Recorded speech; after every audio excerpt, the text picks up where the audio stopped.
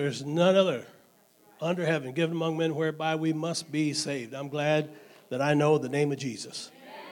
And I'm glad that I've used it.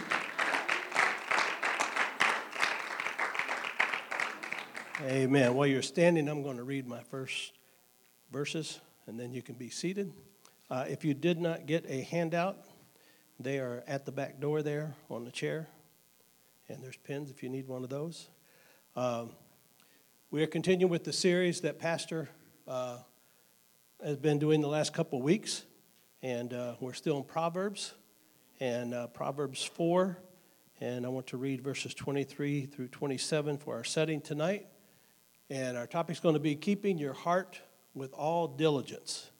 Keeping your heart with all diligence. And so Proverbs 4:23, keep thy heart with all diligence, for out of it are the issues of life. Put away from thee a froward mouth, and perverse lips put far from thee.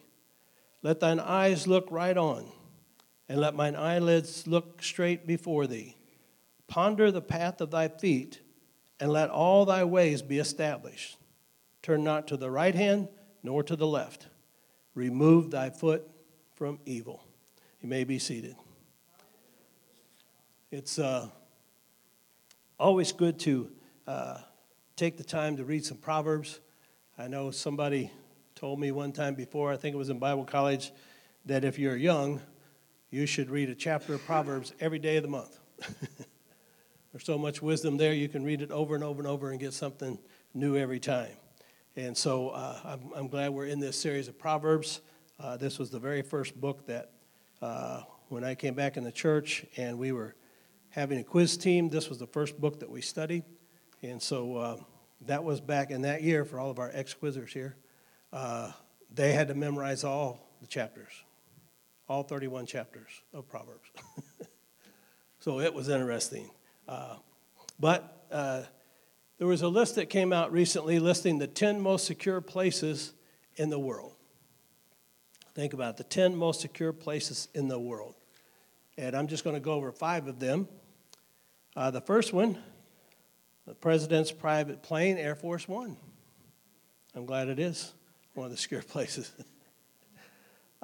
2, and this one's been in the news lately, Area 51, top secret Air Force base in Nevada. So secretive that the military refuses to acknowledge that it exists. It is rumored to have sensors that actually are able to determine what enters the area based on how it smells. So we had some people saying if everybody storms Area 51 on a certain date, same thing, they won't be able to stop us all. They forget those guys have bullets. And it is a military base, and so it's not something they're just going to allow to happen. They are going to protect it. The most interesting is a multi-story parking garage in the heart of England. It is 10 floors high and will house 440 cars. It uses for security a barcode system and sensors. In the 6 years of operation, no cars have been stolen, broken into, or vandalized. And the fourth one, I'm going to come back to number 3, is Cheyenne Mountain, Colorado, location for the U.S. War Room, which is housed under 600 meters of solid rock. And so I find it interesting that we have 3 of these 4 in the United States, and we all think of them as very secure and very important to be secure. What does England have? A parking garage. I don't know, it just hit me funny. Safest place in England is the parking garage. So I think I'll stay where I'm at. And then the 5th one you might be familiar with. The most secure place in the world is said to be Fort Knox. Fort Knox is located close to Louisville, Kentucky, just north of Radcliffe, and is home to much of the nation's gold reserve. Not all of it, but much of it. There's some how reserved and protected this is. Our nation's gold reserve, the gold that received this house in a 2-story building constructed of granite, steel, and concrete. It is 100 feet by 121 feet and is 42 feet above ground level. Within the building is a 2-level steel and concrete vault that is divided into compartments. The vault door weighs more than 20 tons. No one person is entrusted with a combination. Various members of the staff must dial separate combinations known only to them. The vault casing is constructed with steel plates, steel I-beams, and steel cylinders laced with hoop bands and encased in concrete. Talk about some reinforced concrete. The outer wall of the depository is constructed of granite lined with concrete. Construction materials used on the building included 16,500 cubic feet of granite, 4,200 cubic yards of concrete, 750 tons of reinforcing steel, and 670 tons of structural steel. At each corner of the structure, of the outside, are the guard boxes at the corners. They're located at the entrance gate. A driveway encircles the building with a steel fence that marks the boundaries of the site. Some people say the field is mined. I don't know. I'm not jumping the fence to find out. The building is equipped with the latest and most modern protective system.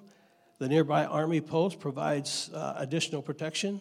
The depository is equipped with its own emergency power plant, water systems, and other facilities.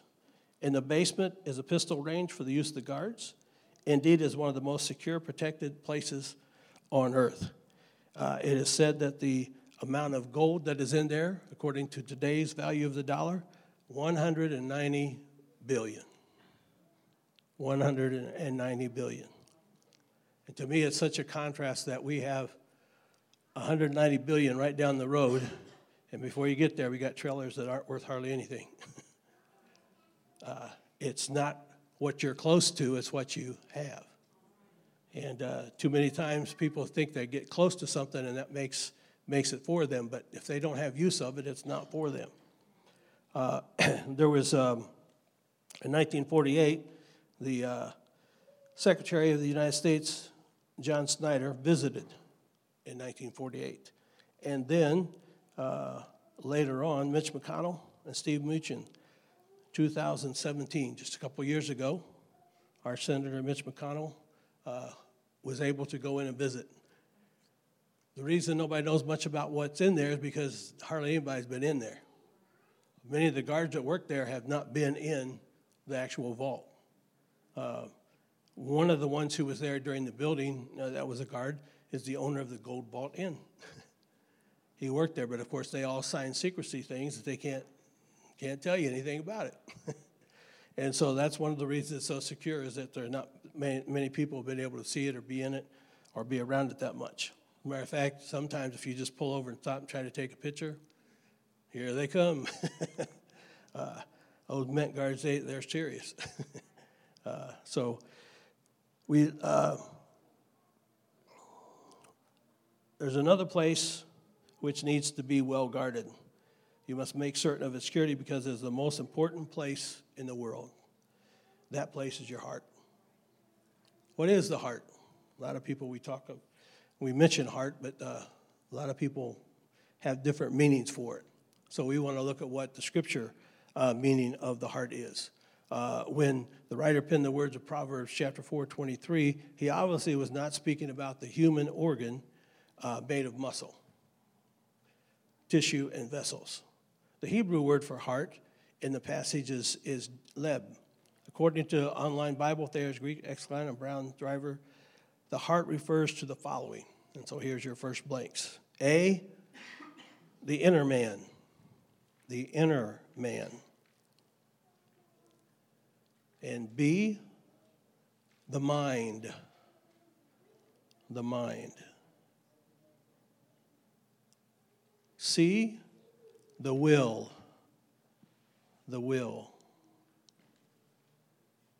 D, understanding. Understanding in the inner part. E, the midst of things. F, the soul.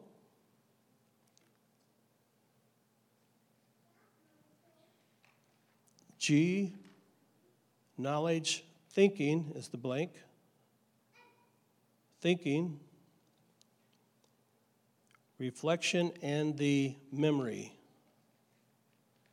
The memory. Am I going too fast? Everybody getting it? Okay. Inclination, resolution, and determination of the will is H. Will. I is conscience, the conscience.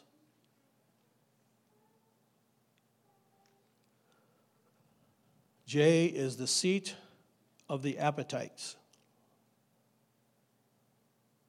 You think your stomach has the appetites, but it's your heart. K, the seat of the emotions. Emotions.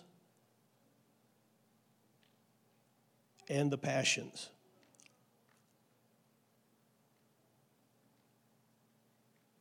And L, the seat of courage. The seat of courage. And we welcome those who are watching us online tonight. And thank you for viewing. And appreciate people who watch online when they can't be here. Sister Cooper is having trouble with her eyes. She's not able to be here tonight. I hope people don't stay home because it's a little much easier to watch online. But if you have to be home and can't come to church, it is nice to have. So see, you can see from this list, the heart encompasses the entire core of what an individual is. So it all has to do with what an individual is. It's not just that organ that pumps your blood. There's a lot more than that.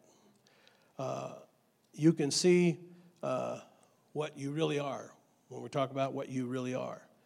And D, Solomon states that we should keep our heart with all diligence. Diligence. And so when we say diligence, a lot of people think they know what it means, other people aren't sure. But the word keep means to guard. Diligence means to guard. Guard is that blank. It was used in the Old Testament to mean to guard diligently against the enemy, or to regulate with careful discipline, or to maintain with proper supplies. And so there was kind of a lot to it. It wasn't just, okay, I'll just kind of watch out. No, it was guard. A guard does more than watch out. And something happens, they make sure that it doesn't get in where it's not supposed to be. We guard or protect the things that we consider as valuable or that we would consider to be a treasure. You know, you don't take your trash bag when it's time to put out in the garbage and go put it in the safe just so make nobody gets it before you put it out for trash. You know, you protect the things that you consider are important or valuable. And again, there's so many things that we think are important. And I don't know about you, but I don't really have that much that I have to lock up. But I do have a little safe that has our papers in it. And that's about it. Keep our passports in there and keep the insurance policies in there. And both my kids know if anything happens to us or the house burns down, go look for that little safe and you'll have all the answers you need.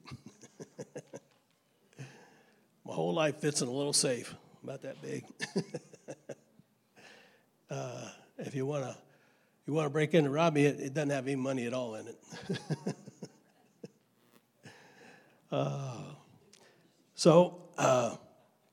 The treasure that Solomon is concerned about is your heart. That's what he's talking about here in Proverbs. Not the heart-pumping muscle that keeps us alive, but our mind, our emotions, our will. It is the very center of our being. It's who we really are. What we are told to keep our heart with all diligence. And diligence to me means pay attention. It's not something that you just do lightly. You make an effort to do it exactly so. And so, sometimes we think that it doesn't matter what we're exposed to. But the Bible is very clear on this whenever it talks about it, that we are to guard our heart because we have to be careful what we allow in. And many times we allow things in that we don't realize we are letting in. And whatever goes in is in there, and there's different triggers that will pull it out or pull it back to your remembrance. And we don't realize how much that really goes in. But if I were to say, you deserve a break today, McDonald's now, I'm loving it, but where's the beef? Only the older folks know that one. Now this one everybody probably knows, but I've fallen and I can't get up.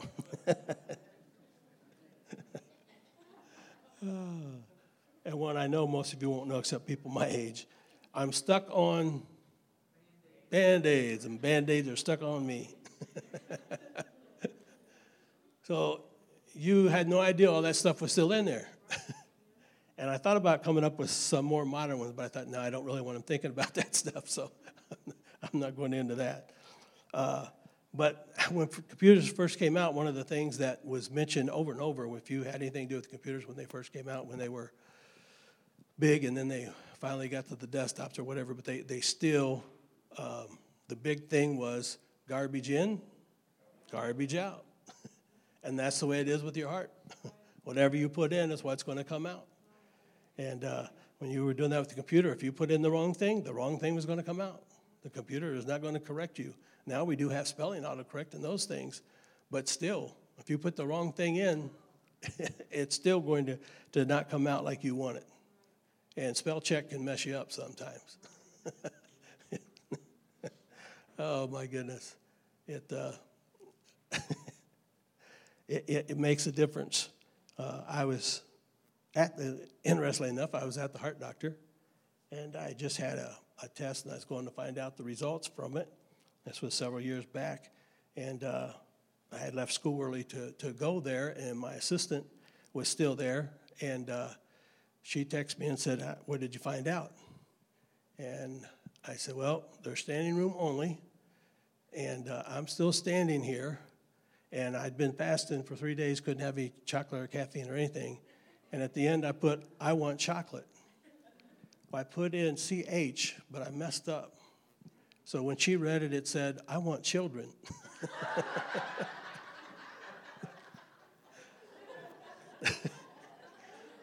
So I got a real fast text back, what?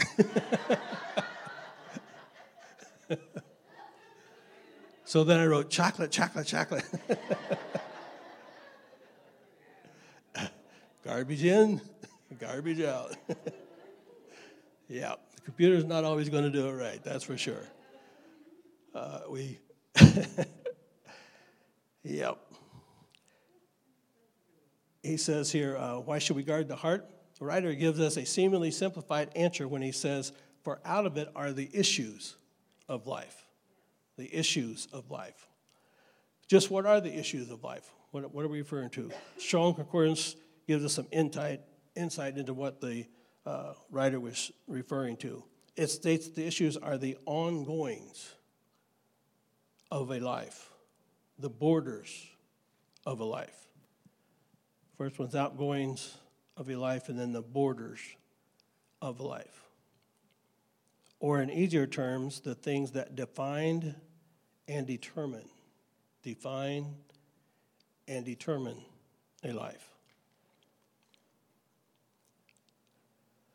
So, another illustration, you build a brand new house, and I can relate to this because we bought our house when it was just a concrete slab. There was nothing else on it, and we watched them, not every day, but we went by several times a week to see the progress and see what they were doing, so we got to see everything that was going in, and you move in on moving day, and you put the wax box away, and you find your nice clean glasses and pull one out and turn on the faucet at the sink, and you get muddy, horrible water that comes out. It's brown and slimy.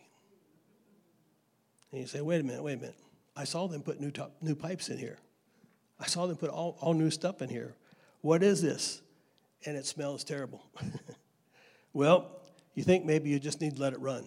Anybody ever done that? Your water doesn't look right, you just let it run. Sometimes that works. If it's brown, it's probably not going to work. And so you let it run and run, run. It doesn't get any better. You think, I watched them put all this in. I know it was all good. What could be the problem? Why is the water so filthy? So you take a walk over to the reservoir where your water comes from. You couch down and scoop up some water, and immediately you know what the trouble is. The water in the reservoir is polluted. It's brown and slimy, just like the water in your kitchen. How are you going to fix that problem? Either you need to clean up the water in the reservoir, or you need to filter the junk that's coming in. And most of the time, the junk that's coming in would clog up the filter pretty fast. So it's best to go back to the reservoir. But to be safe, you do both.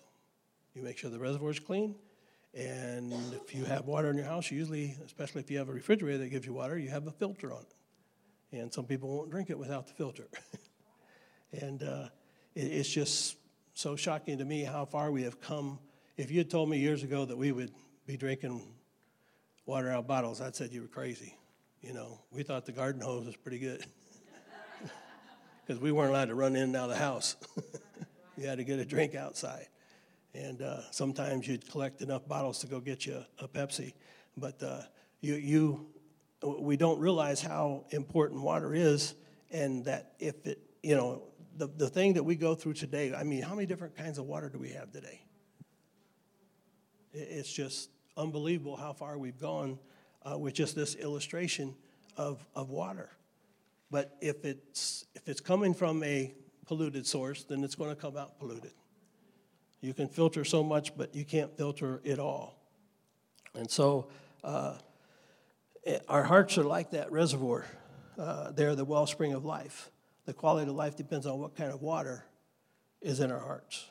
The strong and obvious illusion here is that the arteries in our heart that carry the life-giving blood to the rest of our body. That's what we think of a lot when we think of heart. If the heart becomes diseased or clogged, then the flow of blood is restricted. It's not just the heart which suffers under these conditions, but the entire body. And some of you will remember back a few years whenever we were all here, and I was teaching the Bible study, and after the Bible study, we headed out, and I pulled my phone out and realized my doctor was calling me, and so I called him back, and he said, "Where are you?" I said, "I'm at the church." He said, "There where your son's name's on the board?" And I said, "Yeah." He said, "I'll be right there." He said, "I know you're not home because I'm at your house right now." I said, "What?" Well, I had taken a monitor back to him that day that was monitoring my heart for the last 24 hours. And so he comes walking in the door, and everybody prayed for me before he got here. And he walks in the door and immediately grabs my wrist and checking my pulse. And he says, "I'm surprised you're still standing." Well, my wife about fainted. I said, "What's wrong?" He said, "Your heartbeat on the monitor was 203 or 211 beats a minute, 211 beats a minute." And so he said, "You're going to the hospital." He said, "Can your wife take you, or do you want me to take you?" I said, "She can take me." So he said, "Do not stop at the desk downstairs. Go straight up to the heart floor, and they'll get you right into bed." They did all kinds of stuff the next 24 hours, determined that, of course, that wasn't, they still didn't know what it was, and so then they have to go do the stress test, and so after the stress test, that's whenever I talked about the children and chocolate.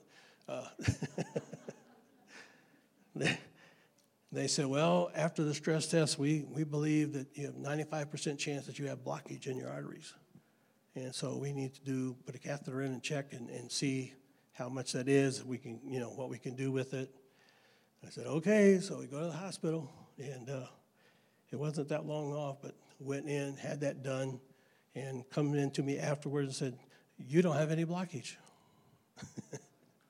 So thank the Lord for that, especially the way I eat. I mean, there's nobody in my past that would think I could have no blockage in my arteries. So it had to be the Lord. But that's what we usually think of, but it affects the whole body. They found out it was just a rhythmic heartbeat.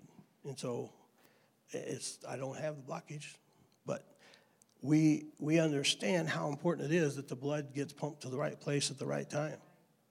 And so it's the same way spiritually. Our inner man carries the life of the Spirit to all areas of our life. If the inner man becomes diseased or clogged up, then the flow of the Holy Ghost is those two blanks, is restricted in every area of our life. Physically, we do not practice good heart care. The arteries suffer, the lungs, the organs, and the extremities will all suffer. Spiritually, if we do not practice good heart care, the mind, the soul, and the spirit will all suffer. The mind, the soul, and the spirit will all suffer.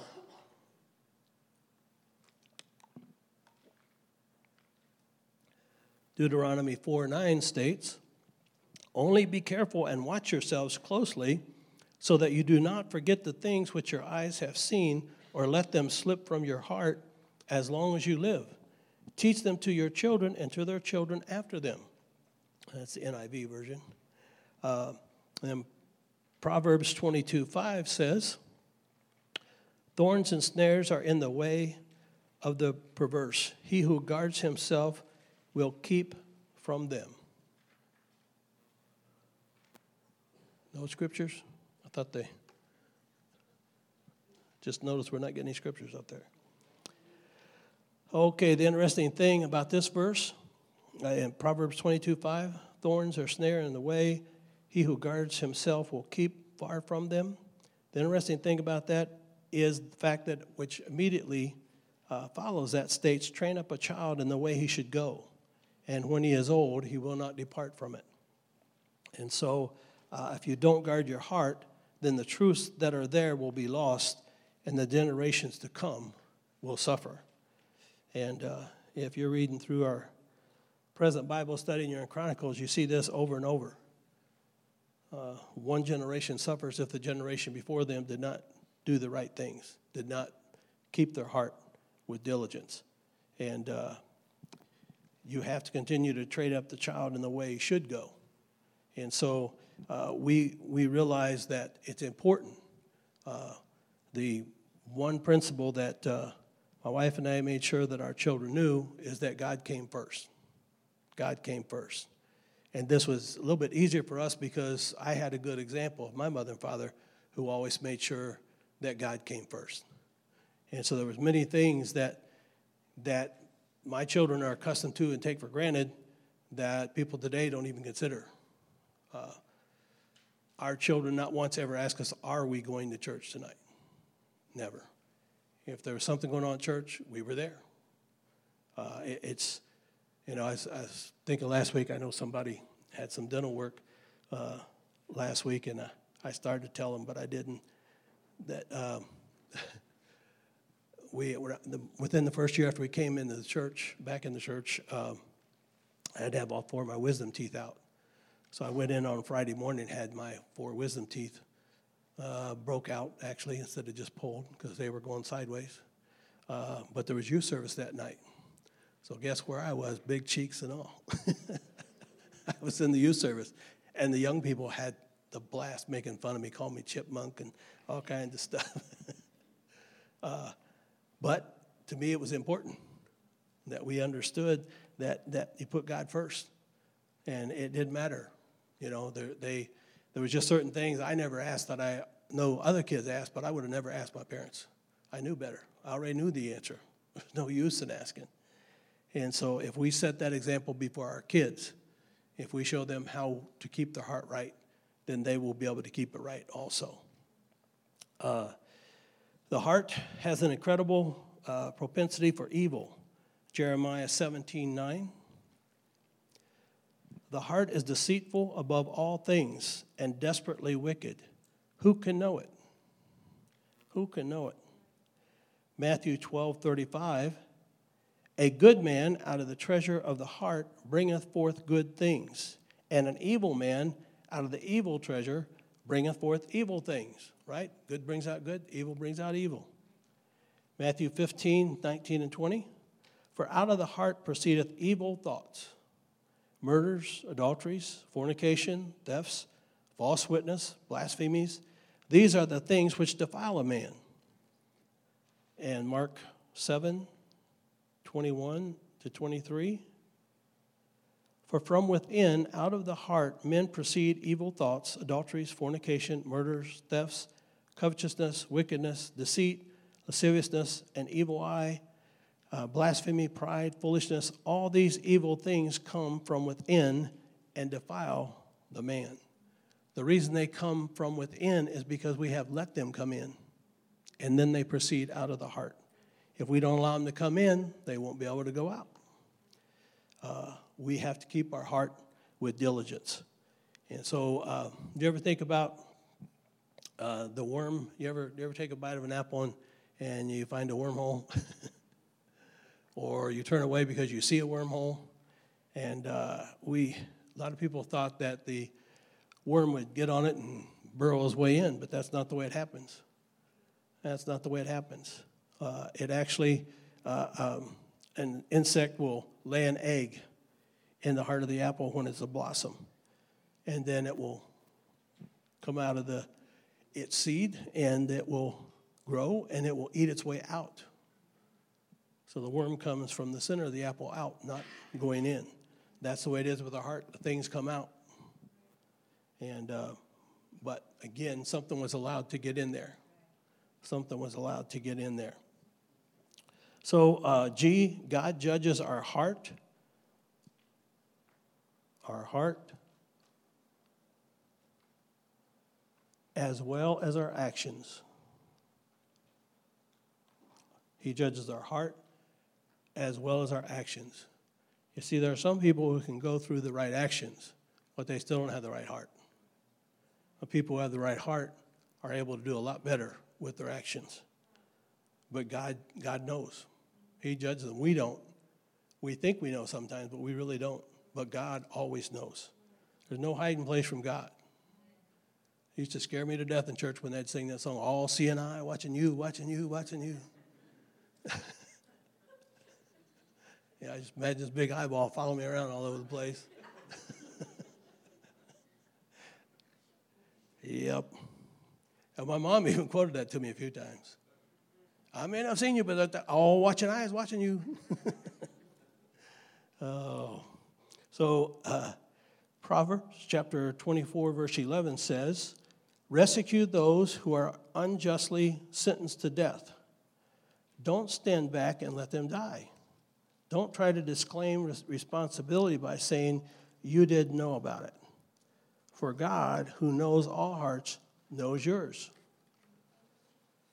And he knows you knew. And he will reward everyone according to his deeds." You know, when a cop pulls you over for speeding, he knows you were speeding. You know you were speeding. You can tell him you didn't know, but he don't care. Because your opinion doesn't matter to him.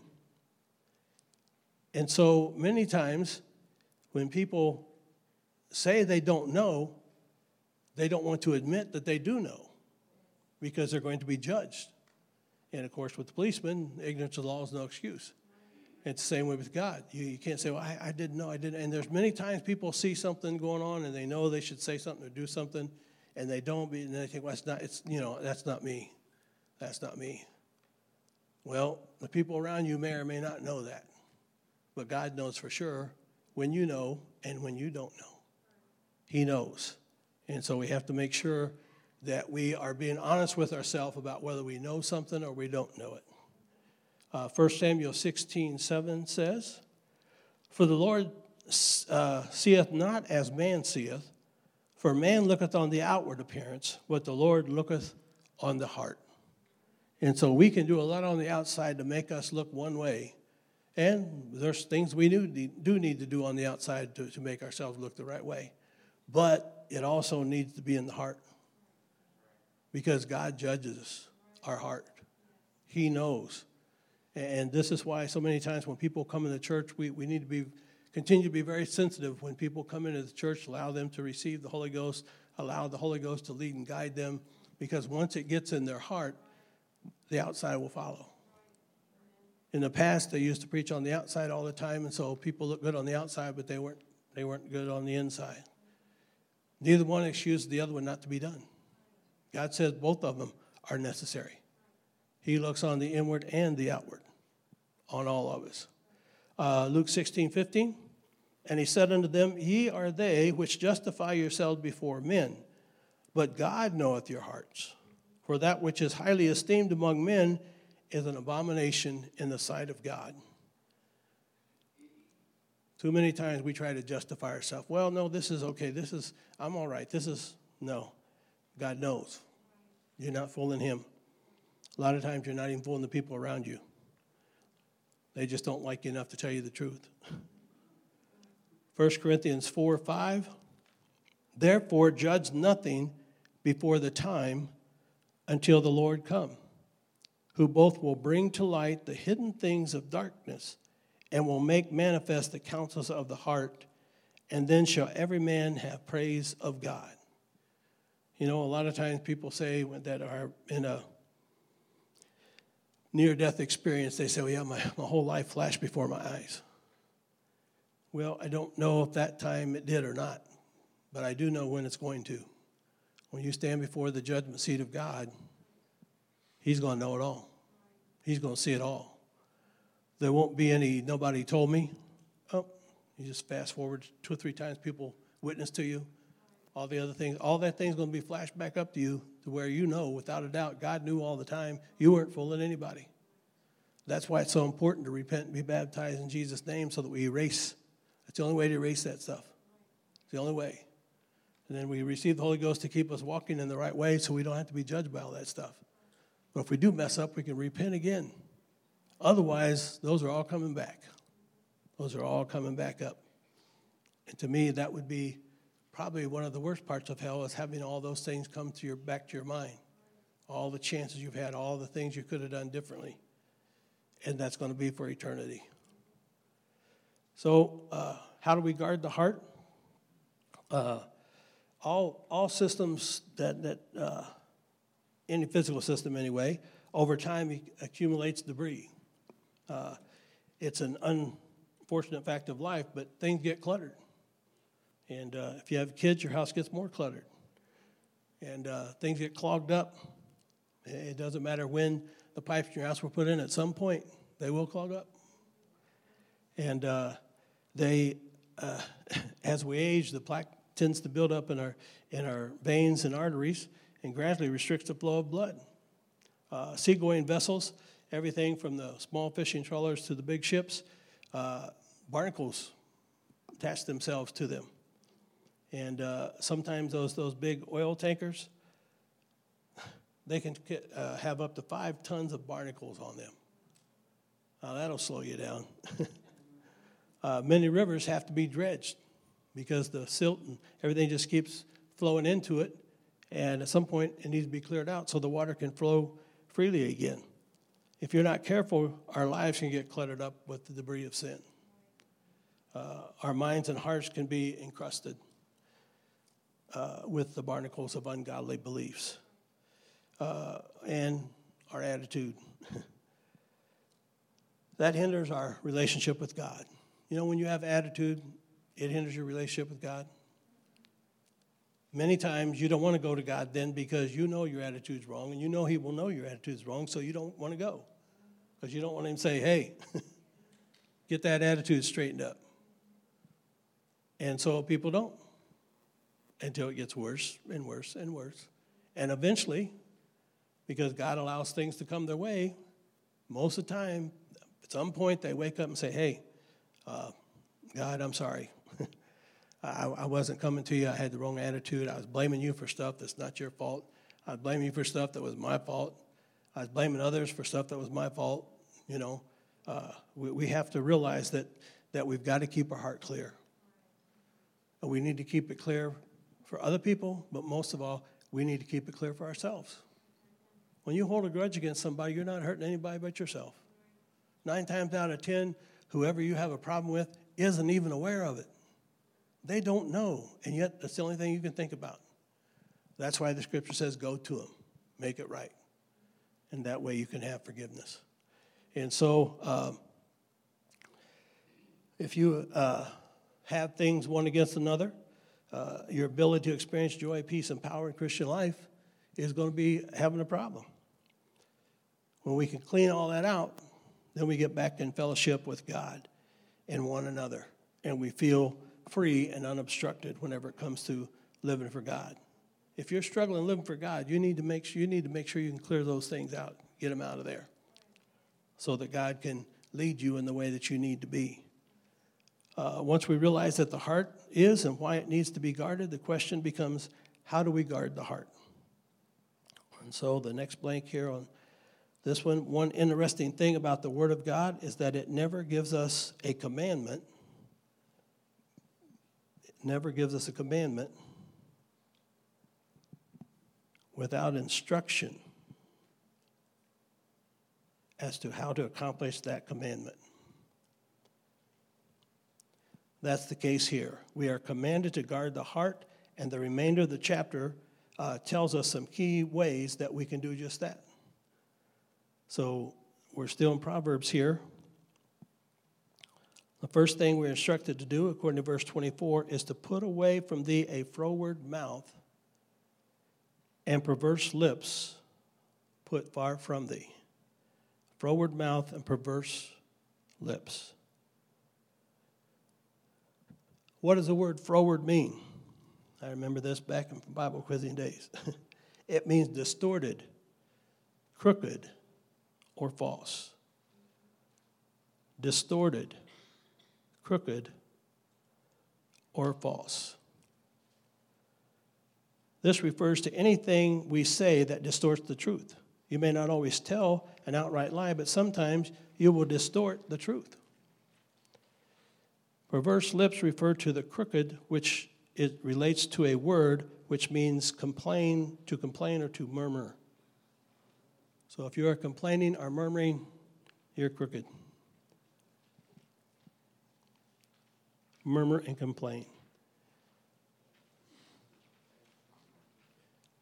When you look back in the Old Testament about people who murmured and complained, it's a dangerous thing. Dangerous thing. Remember, the ground opened up once and swallowed them up. Not a good place to be in the murmuring, complaining category. Jesus addressed the same issue of being careful what we say when he said in Matthew 5:11, not that which goeth into the mouth defileth a man, but that which cometh out of the mouth, this defileth a man. The significance of the tongue, James 3, tells us the tongue is the unruly member, unruly. James 1:26, it is the test of true religion. Religion. Matthew 12:34-37, it reveals the condition of the heart. The condition of the heart. In Psalms 19:14, 14:3, Colossians 4:6, and Titus 2:8, we must control our speech.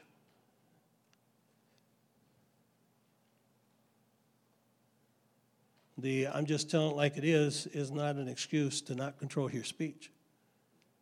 You can control how it comes across. You can control the way you say it. Guarding the tongue, Psalms 141:3. Set a watch, O Lord, before my mouth. Keep the door of my lips. Psalms 141, verse 3. Set a watch, O Lord, before my mouth. Keep the door of my lips. The psalmist here understood that he could not control his tongue without the help of God. Without the help of God. You and I have all been around people who can't control their mouth at all. Especially if they don't have God. They just, whatever they feel like saying, they say. It causes them problems, but they seem to never learn, partially because they don't have the power to do it all by themselves. We must realize that the same thing and pray as he did, so that we might guard our tongue, which in turn will guard our heart. If we guard our tongue, it will help us guard our heart. Because the things that we say out are going to cause problems for us if we're not following the control that God allows us to have over it. Secondly, we're instructed in verse 25, let thine eyes look right on, and let thine eyelids look straight before thee. Obviously, this does not mean to walk around rigidly staring straight ahead with no regard for what is happening around you. In this verse, look means to scan. Just look straight ahead. You look back and forth like you're driving, You watch out for the other drivers. You scan. To look intently, by implication, to regard with pleasure, favor, or care. So scan and care are those two blanks. Satan knows that the mind is easily reached through the eye, and therefore he brings several temptations before our eyes. Firstly, it is a way to bring suggestions. It is a way to bring suggestions to our mind that we had not previously considered.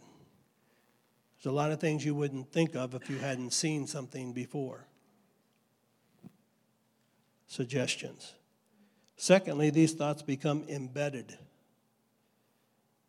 in our minds so that they can return to tempt us when we are weak or discouraged. Embedded and tempt. Thirdly, by constant exposure to certain things and their associated ideals, we become desensitized to them.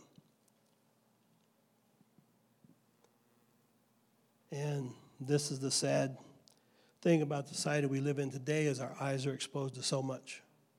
So much. It used to just be billboards and a few things, magazines or this or that. Now we have the internet.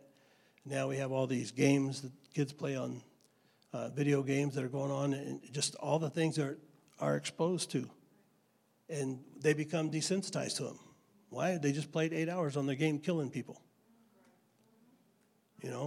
Just when the video games first come out, the video game that my son and I played was called Tank. And it was a little block tank. You could hardly tell it was a tank. And even then, and my pastor and I would play together, and sometimes I wouldn't keep up with him. He'd go, come on, Dad, you're killing me. Because he couldn't go forward and somebody would shoot him.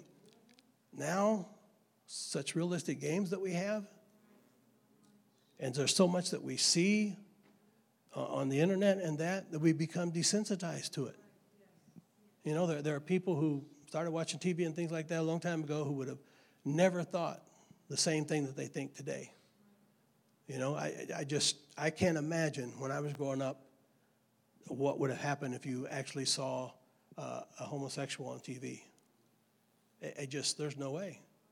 There's no way. And people who believed that at that time, after year after year after year of seeing it over and over, now say, oh, it's okay.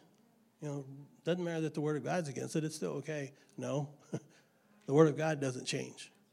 And so we have to make sure that we don't become desensitized to things that aren't good for us. Matthew 15, 19 through 20 is the next blank. Matthew 15, 19 through 20. For out of the heart proceedeth evil thoughts, murders, adulteries, fornication, thefts, false witnesses, blasphemies. These are the things which defile a man, but to eat with unwashed hands does not defile a man. So again, some people who are thinking so much about the minor things when they miss the major things. Isaiah 33, 15 through 16. Isaiah 33, 15 through 16. He that walketh righteously and speaketh uprightly, he that despiseth the gain of oppression, that shaketh the hands from holding of bribes, that stopped his ears from hearing of blood, and shutteth his eyes from seeing evil, he shall dwell on high. His place of defense shall be the munitions of the rocks. Bread shall be given him, his water shall be sure. We must be diligent about what we allow our eyes to focus on. With godly discipline, we can control the direction of our vision. But we have to make the effort. It's not going to just happen. Job 31:1. Job 31:1. I made a covenant with his eyes, my eyes. Why then should I think upon a maid? Psalms 19:14. Let the words of my mouth and the meditation of my heart be acceptable in thy sight, O Lord, my strength and my Redeemer. Psalms 101:3. I will set no wicked thing before my eyes. I hate the work of them that turn aside. It shall not cleave unto me. Lastly, we are instructed by verses 26 and 27 of Proverbs to guard the direction we are going. Ponder the path of thy feet, and let all thy ways be established. Turn not to the right hand, nor to the left. Remove thy foot from evil. So ponder. Our direction in life is critical if we ever hope to get where we're trying to go, we think we're going. The old saying is, everything you do may not be right or wrong, but it does point you in a direction. And usually you go from not really wrong to a little bit wrong to a little more until you're completely wrong. The psalmist said in Psalms 119, verse 59, I have considered my ways and have turned my steps to your statutes. I have turned my steps to your statutes. This is an admonishment to you to do the same thing. We all have to consider our ways and turn our steps towards him. Make sure our life lines up with his word. Not what somebody else thinks, but what the word says. If it doesn't line up, then we need to change our direction. We need to make a course correction. The direction of our feet has a direct influence upon our heart. Where your feet take you, it's going to affect your heart. The Bible said that Lot pitched his tent towards Sodom. All he did was first looked at the well-watered plains. Then he pitched his tent towards Sodom. Then he dwelled in Sodom. Then he became one of the leaders in the gate. He sat at the gate. And then was destroyed. He wanted to go to another town. So it all starts with where your feet start going. They're going to keep going that way unless you have God help you turn them around and go the right direction. Hebrews tells us that if they had been mindful of that country, they might have opportunity to return. In other words, if they had turned back to their past, they were taking the risk of returning to it. Luke 9:62 makes it very clear. Jesus replied, no one who puts his hand to the plow and looks back is fit for the service in the kingdom of God. And if you've never plowed, especially with one plow and a horse, you may not know. But if you turn and look back, the horse goes that way. Wherever your head points is the way the horse plows. And so if you look back, you're going to become crooked. And it's the same way spiritually. If you keep looking back, eventually you'll probably go back. You can't continue looking back at the things in the past. You've got to let go of the past. You've got to let them stay under the blood if you've repented and been baptized in Jesus' name. You've got to allow those things to be behind it and keep looking forward. Don't dwell on your mistakes in the past. Look forward and be determined to do better now. The word ponder means to roll flat or to prepare, such as a road, or to weigh mentally. So roll flat is what the word ponder means, or to weigh mentally. The NIV puts it this way: make level paths for your feet and take only ways that are firm. How many of you have really given serious thought to the direction of your life and the decisions you're making right now? Are you really making sure that you are staying in a level path with God? Are you allowing a few obstacles in the way? And remember, whatever keeps you out of church can keep you out of heaven. Whether you realize it or not, the decision you are making at this time, right now, in your life, or the decisions you are avoiding, are setting you on a track for life. If you consider your heart to be valuable and worth guarding, then make sure of every step you take. You should pledge to never take one step, make one decision, or go any direction that would not keep you on a level path with the Lord. You have to make that determination. And so in closing, there's a story told of a man whose car overheated and was stranded out in the desert out west. As the sun baked down on him, he knew he had to find water and help soon. So he decides to wander around the area and look to see where there might be some kind of settlement or some place where he can get some water. Soon his throat is very dry and raw from the lack of water. When he realizes he wasn't even perspiring, he knew he was getting in trouble. He knew his body was rapidly becoming seriously dehydrated. Just then he saw what looked like an old pump handle and a tin can hanging from it. Inside the can was the note. Dear friend, I fixed up this old pump and it works fine. But the leather washers dries it out and the pump has to be primed. So under the white rock to the north, I buried a bottle of water out of the sun and corked up. There's enough water in the bottle to prime the pump, but not if you take a drink first. Pour out 1/4 of the water and let it soak into the leather washer. Then pour in the rest, medium fast, and pump like crazy. You'll get water and all the water you could ever want. This well has never run dry. Have some faith. Then when you have pumped all the water you need, fill up the bottle and put it back where you found it for the next feller who travels this path. The note on the sign was signed Desert Pete. The old pump was the source of life for the one who was wandering in the desert, just like our hearts are the wellspring of life. But just like the pump, if we don't take care of it, we will find our hearts dried up and empty. The desire of the flesh would be to say, if you find a bottle of water in the desert, drink it now. But how short-sighted is it to drink a little bottle of water when you could have a river of clean, cold, fresh water? Too many people are settling for a little bit of water and not going to the well. Too many people are satisfied with just a little bit of Jesus. And yet, there's so much more that we can have if we will direct our steps the way he has us to. James 4:8, we can stand together. It says, draw nigh to God, and he will draw nigh to you. Clean your hands, ye sinners, and purify your hearts, ye double-minded. Very uncomfortable being double-minded. But he tells us to purify our hearts. In Matthew 5 tells us, blessed are the pure in heart, for they shall see God. So it's very important that we keep our heart with all diligence, because it's the only way we're going to see God. It's the only way we're going to see God.